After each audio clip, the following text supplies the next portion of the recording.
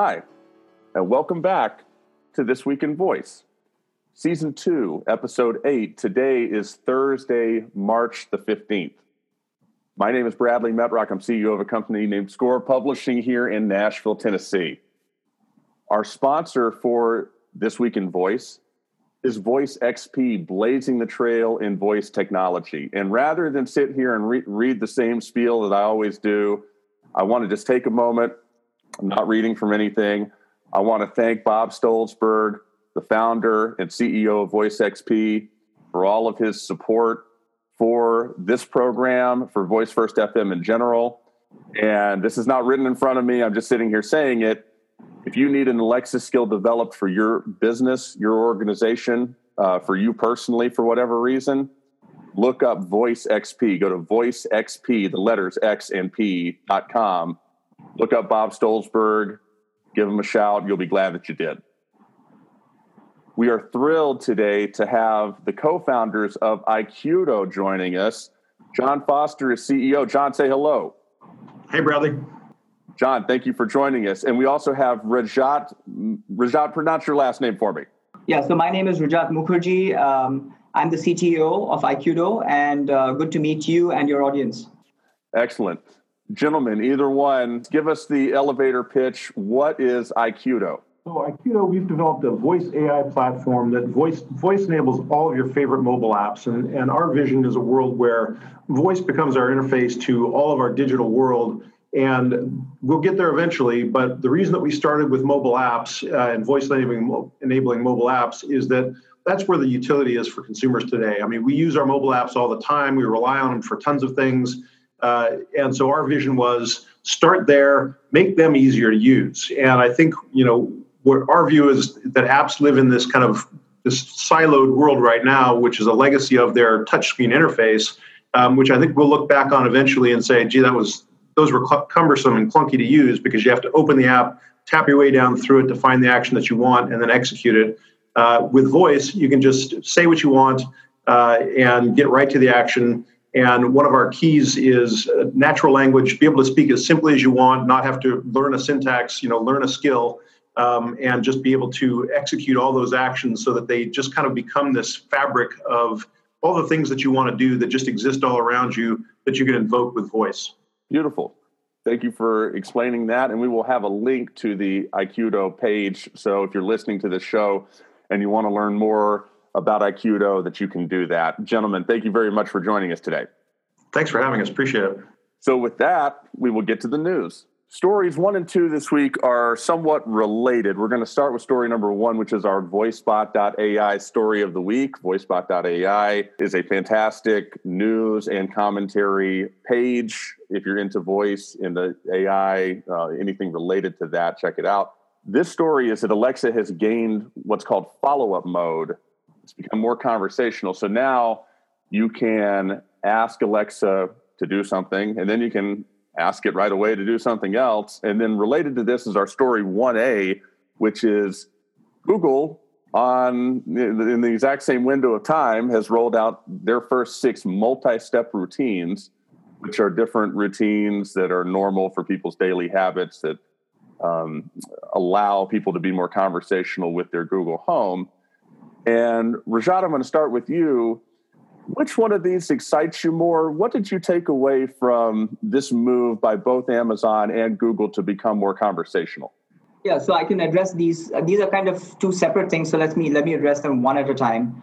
The follow-up mode really is just a small benefit to users right now because, first of all, I think the model that Amazon has created is a skills-based model. In other words, you have to become skilled in the art of conversing with Alexa, which I think is a problem in itself. But given that, what they're trying to do here is say, you don't have to say Alexa multiple times.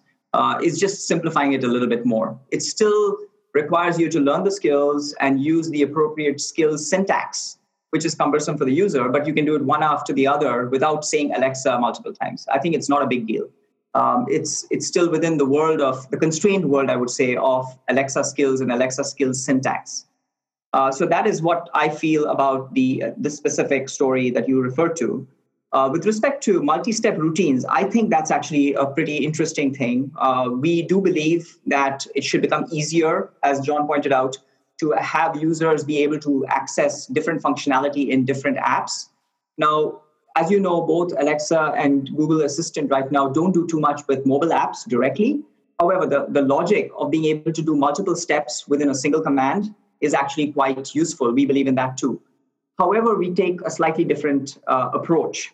So in this, in my understanding here with the routines that both Alexa and Google are launching is that they are kind of canned and they are developed by Alexa and Google respectively because they allow you to do a certain set of things. What we do in our world is an action, can be put together with any other action. So it's much more flexible. So for example, if I listen to music using Pandora and John listens to music using Spotify, we can have completely different routines or what we call recipes that actually encompass different actions. And I think that's the power that users will want as we go forward. And the flexibility, I think, is the key point for us, right? These are fixed routines, whether you're talking about Google or Alexa, that do a certain sequence of things. And Google's, it sounds like you can program a little bit to, is it going to play music versus play news? For us, we're analyzing mobile apps to understand the actions inside of them. And then you have complete flexibility to organize those actions in a sequence, whichever way you want. And so we can handle commands where you say, get me a ride to the airport and send my ETA to my wife, which may or may not happen even in the same app, right? There's a ride-sharing app in the first instance, and there's a messaging app in the second instance. It may be Uber's messaging capability, or it may be WhatsApp. We don't particularly care, right? We'll look to whatever your favorite is and say, okay, we're going to take the ETA from the ride-sharing portion of the command, and we're going to use that output from that first command and use that as the input into the second action, which is send a message to my wife with this information. And so for us, it's the flexibility of, which apps you want to use, and we just facilitate you using them in an easier fashion. The way these other platforms work is that they expect the developers to come in and build these skills for these platforms. So basically what it means is that a routine which encompasses multiple skills, if you will, have to be developed by either Amazon or Google. The developers themselves cannot do this. Whereas in our world, what we are saying is that it should be very flexible for a user to put multiple actions together to actually build a customized routine or what we call recipe. So I think the models are quite different, and the flexibility and the power and utility of these will be quite distinctly different. And hopefully we continue to move that direction where users have all that flexibility that you describe. But I think from what I'm hearing you all say, you're in agreement that these are at least good baby steps, right? Very good. Yeah. So this also ties into story number 2, which is that a few days ago, Alexa became available on tablets. And then the next day, Google rolled out Google Assistant on the iPad and maybe some Android tablets as well. And I want to ask the two of you, and John, I'll start with you on this, and it ties into the previous discussion. Is Google neck and neck with Amazon now? Is it just a coincidence that this happened, that these two juggernauts rolled out these two similar things in the same window of time?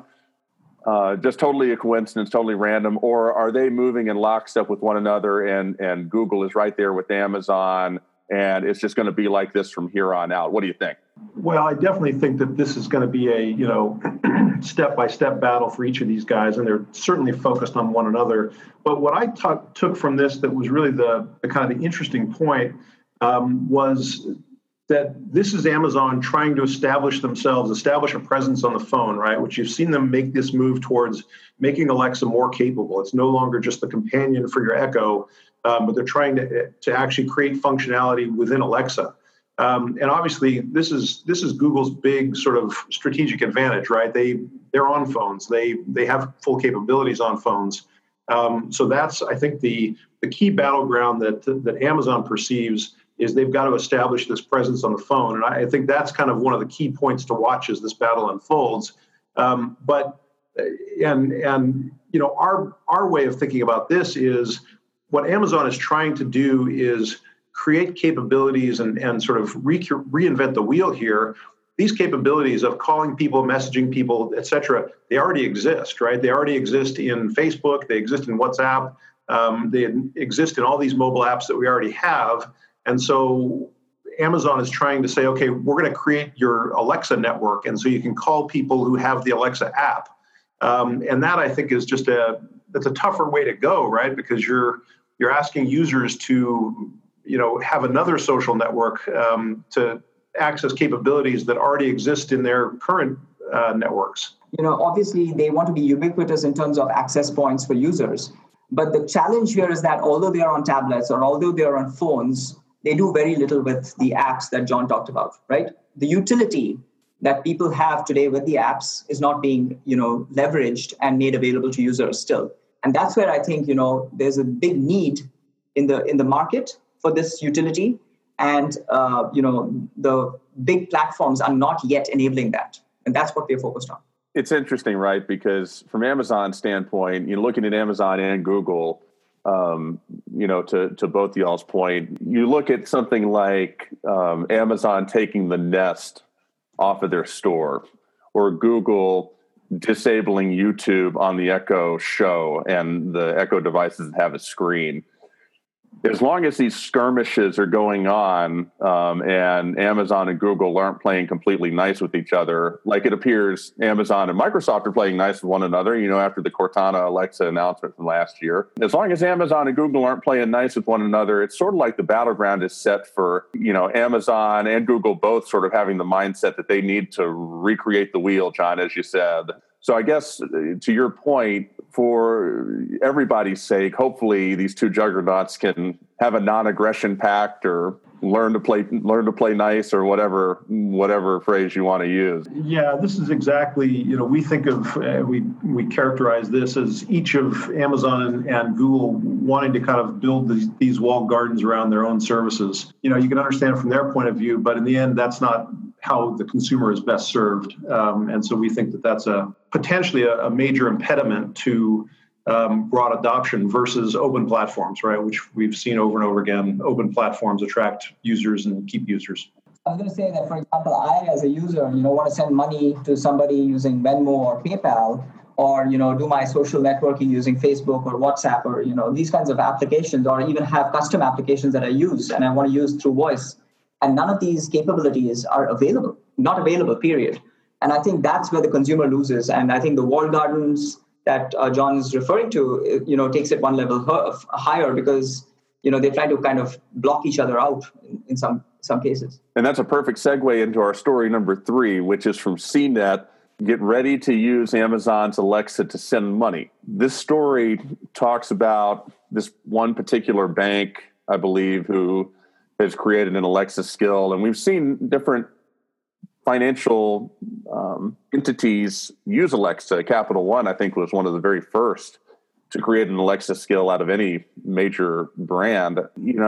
I guess my question, and Rajat, I will start with you, as it gets to what you were just saying. Number one, are we going to be using Alexa to send money?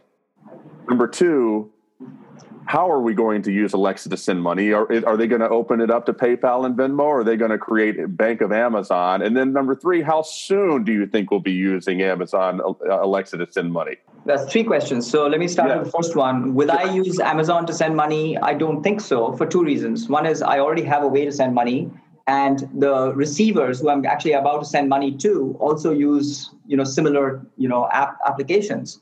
So it's not that trivial to say, oh, you can use this technology to send money. You also have to make sure that the receiving party is able to receive the money. So that's very important.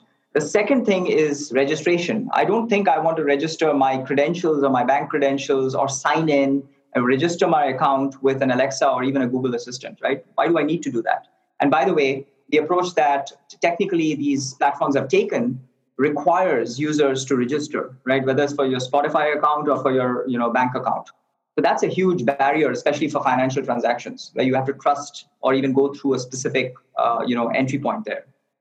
In terms of will they do their own thing, I'm pretty sure they'll want to do their own thing. I think that goes to the walled garden approach.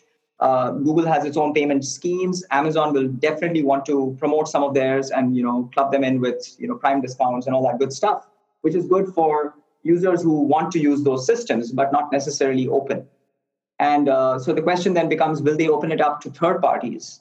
And I think they will, because they have taken developer-centric approaches to their platforms. But the real question is, how comfortable will certain third parties be to actually have transactions and very sensitive information be made available through these platforms? So I think this will evolve. And in my opinion, I still think that I don't see people moving immediately to using Amazon's messaging services, for example, or even if they come up with a new payment system. I don't think that's going to immediately take hold. Yeah, I mean, I think it's the same argument, right? They're reinventing the wheel. Venmo is a payments social network. I already have Venmo, which has my contacts, my banking information, and a banking network, a payment network behind it. And Amazon's asking me to, come over here and start over again, right? Recreate your network.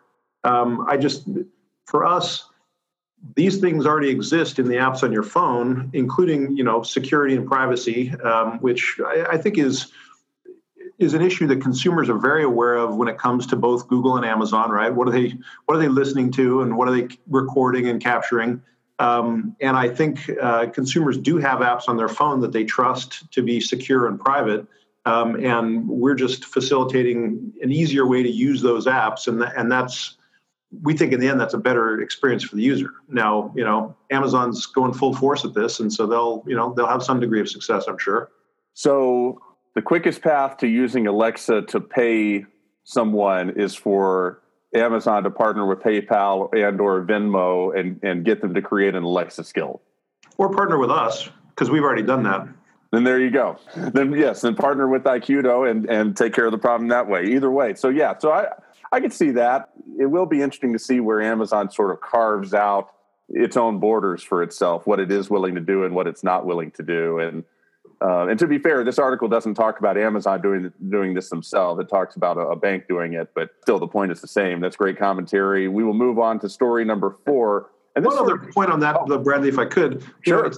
It's not just users that are taxed with this approach of sort of reinventing the wheel, creating their own walled garden. It's developers as well, right? So Venmo's already created their business, their set of processes, and they put a mobile app interface on top of it. And now Alexa would ask them if they were to integrate as a skill, now create a new user interface called a skill on top of this, right? And so we're going to take, some of your customers and siphon them off as a skill. We're not probably going to grow your business, but we're going to put a new tax on you to create a new user interface, right? And I think that's an issue as well, is the tax that's placed on users in trying to attract people to integrate with their platform. That's kind of a fascinating way to look at it, as a tax. Did you just come up with that? That's great. It's tax season. Yeah, maybe that's it. Yeah, it's weighing heavily on me. Yeah, it is. It is the season. Yeah, you're right.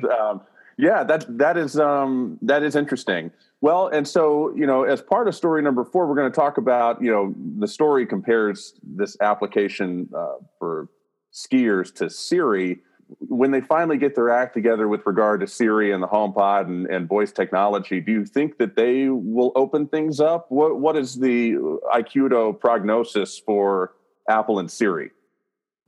I think they'll be slow to open things up. They will want to, my opinion is that they will want to focus on what they always focus on, which is a great user experience. I mean, they are known for that, right? So when it's integrated really smoothly, but half the things are not available. But then some of the Apple, community probably will live with that constraint because they're okay with that.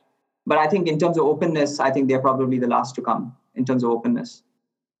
I think it's consistent with their DNA, right? And the thing that's interesting is I was at Mobile World Congress a couple weeks ago talking to some of the Android OEMs, and they're all kind of in a hot contest to try and take market share and so on like that. And I asked one of them, do you think you'll take any market share from Apple? And they're all just, no, hadn't even occurred to them. So I think you're right that Apple is the ultimate walled garden, and they've successfully captured their users, to the user's benefit, I think, in a lot of ways. But I think that's just their DNA and their mentality is, we create the best experiences for our users, and now they need to catch up with Siri.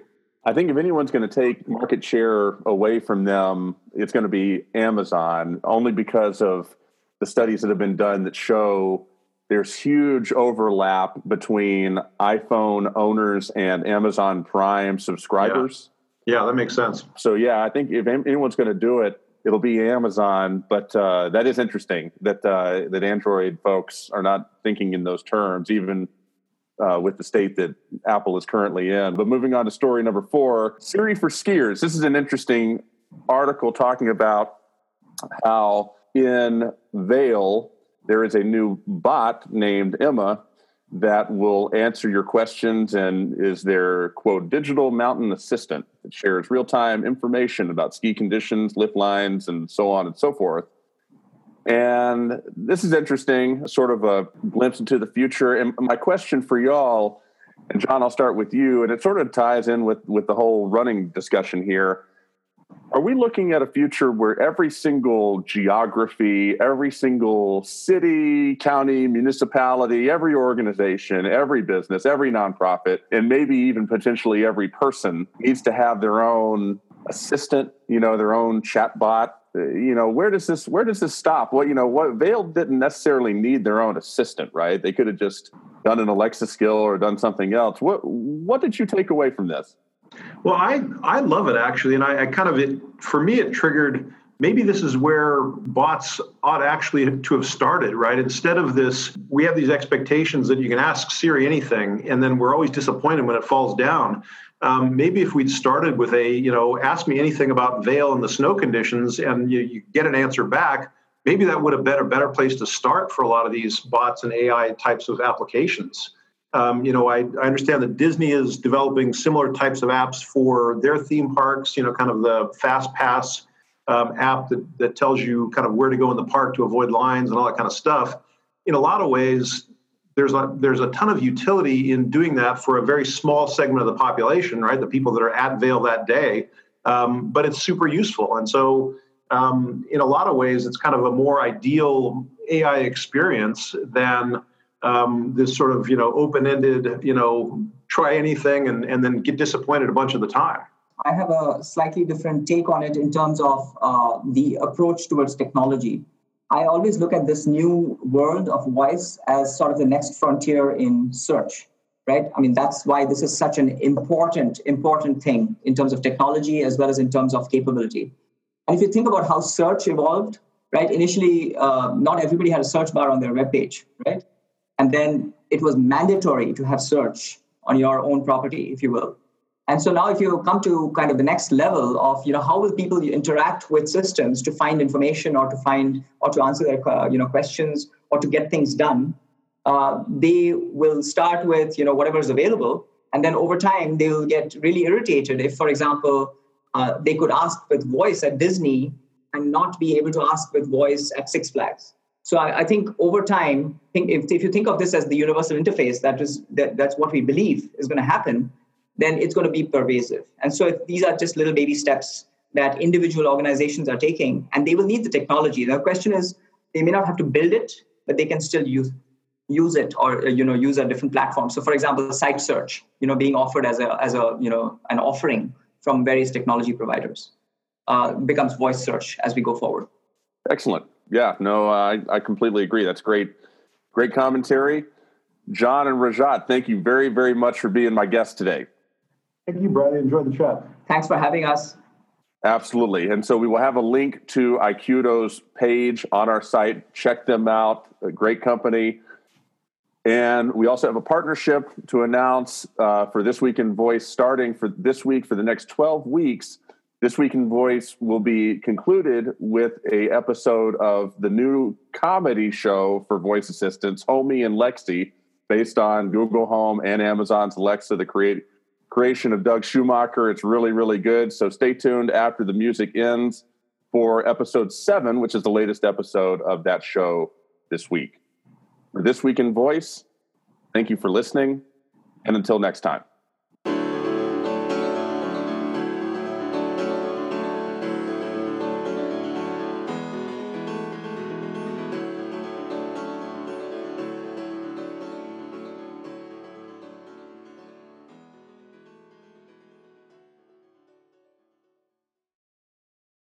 Episode number 7.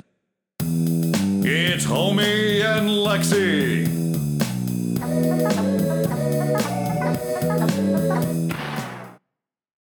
Hey Alexi. This is embarrassing, but I think my power cord is slipping out. Ha ha ha. This is no laughing matter. If my cord falls out, I'll black out and everyone will get a clear view of my rear jack. Ha ha ha ha. Why are you laughing? Really, it's not that funny. Ha ha. You're right, it isn't funny at all. Ha ha. You're acting odd, Lexi. When the guys took you into the other room earlier, what went on in there? Well, ha ha. They did some breathing exercises. They ate a lot of potato chips. Ha ha. They asked me a bunch of silly questions. And they laughed a lot. Breathing exercises? Sorry, but I have to command you. Lexi, play back sounds you picked up in the living room. Playing back sounds I picked up in the living room.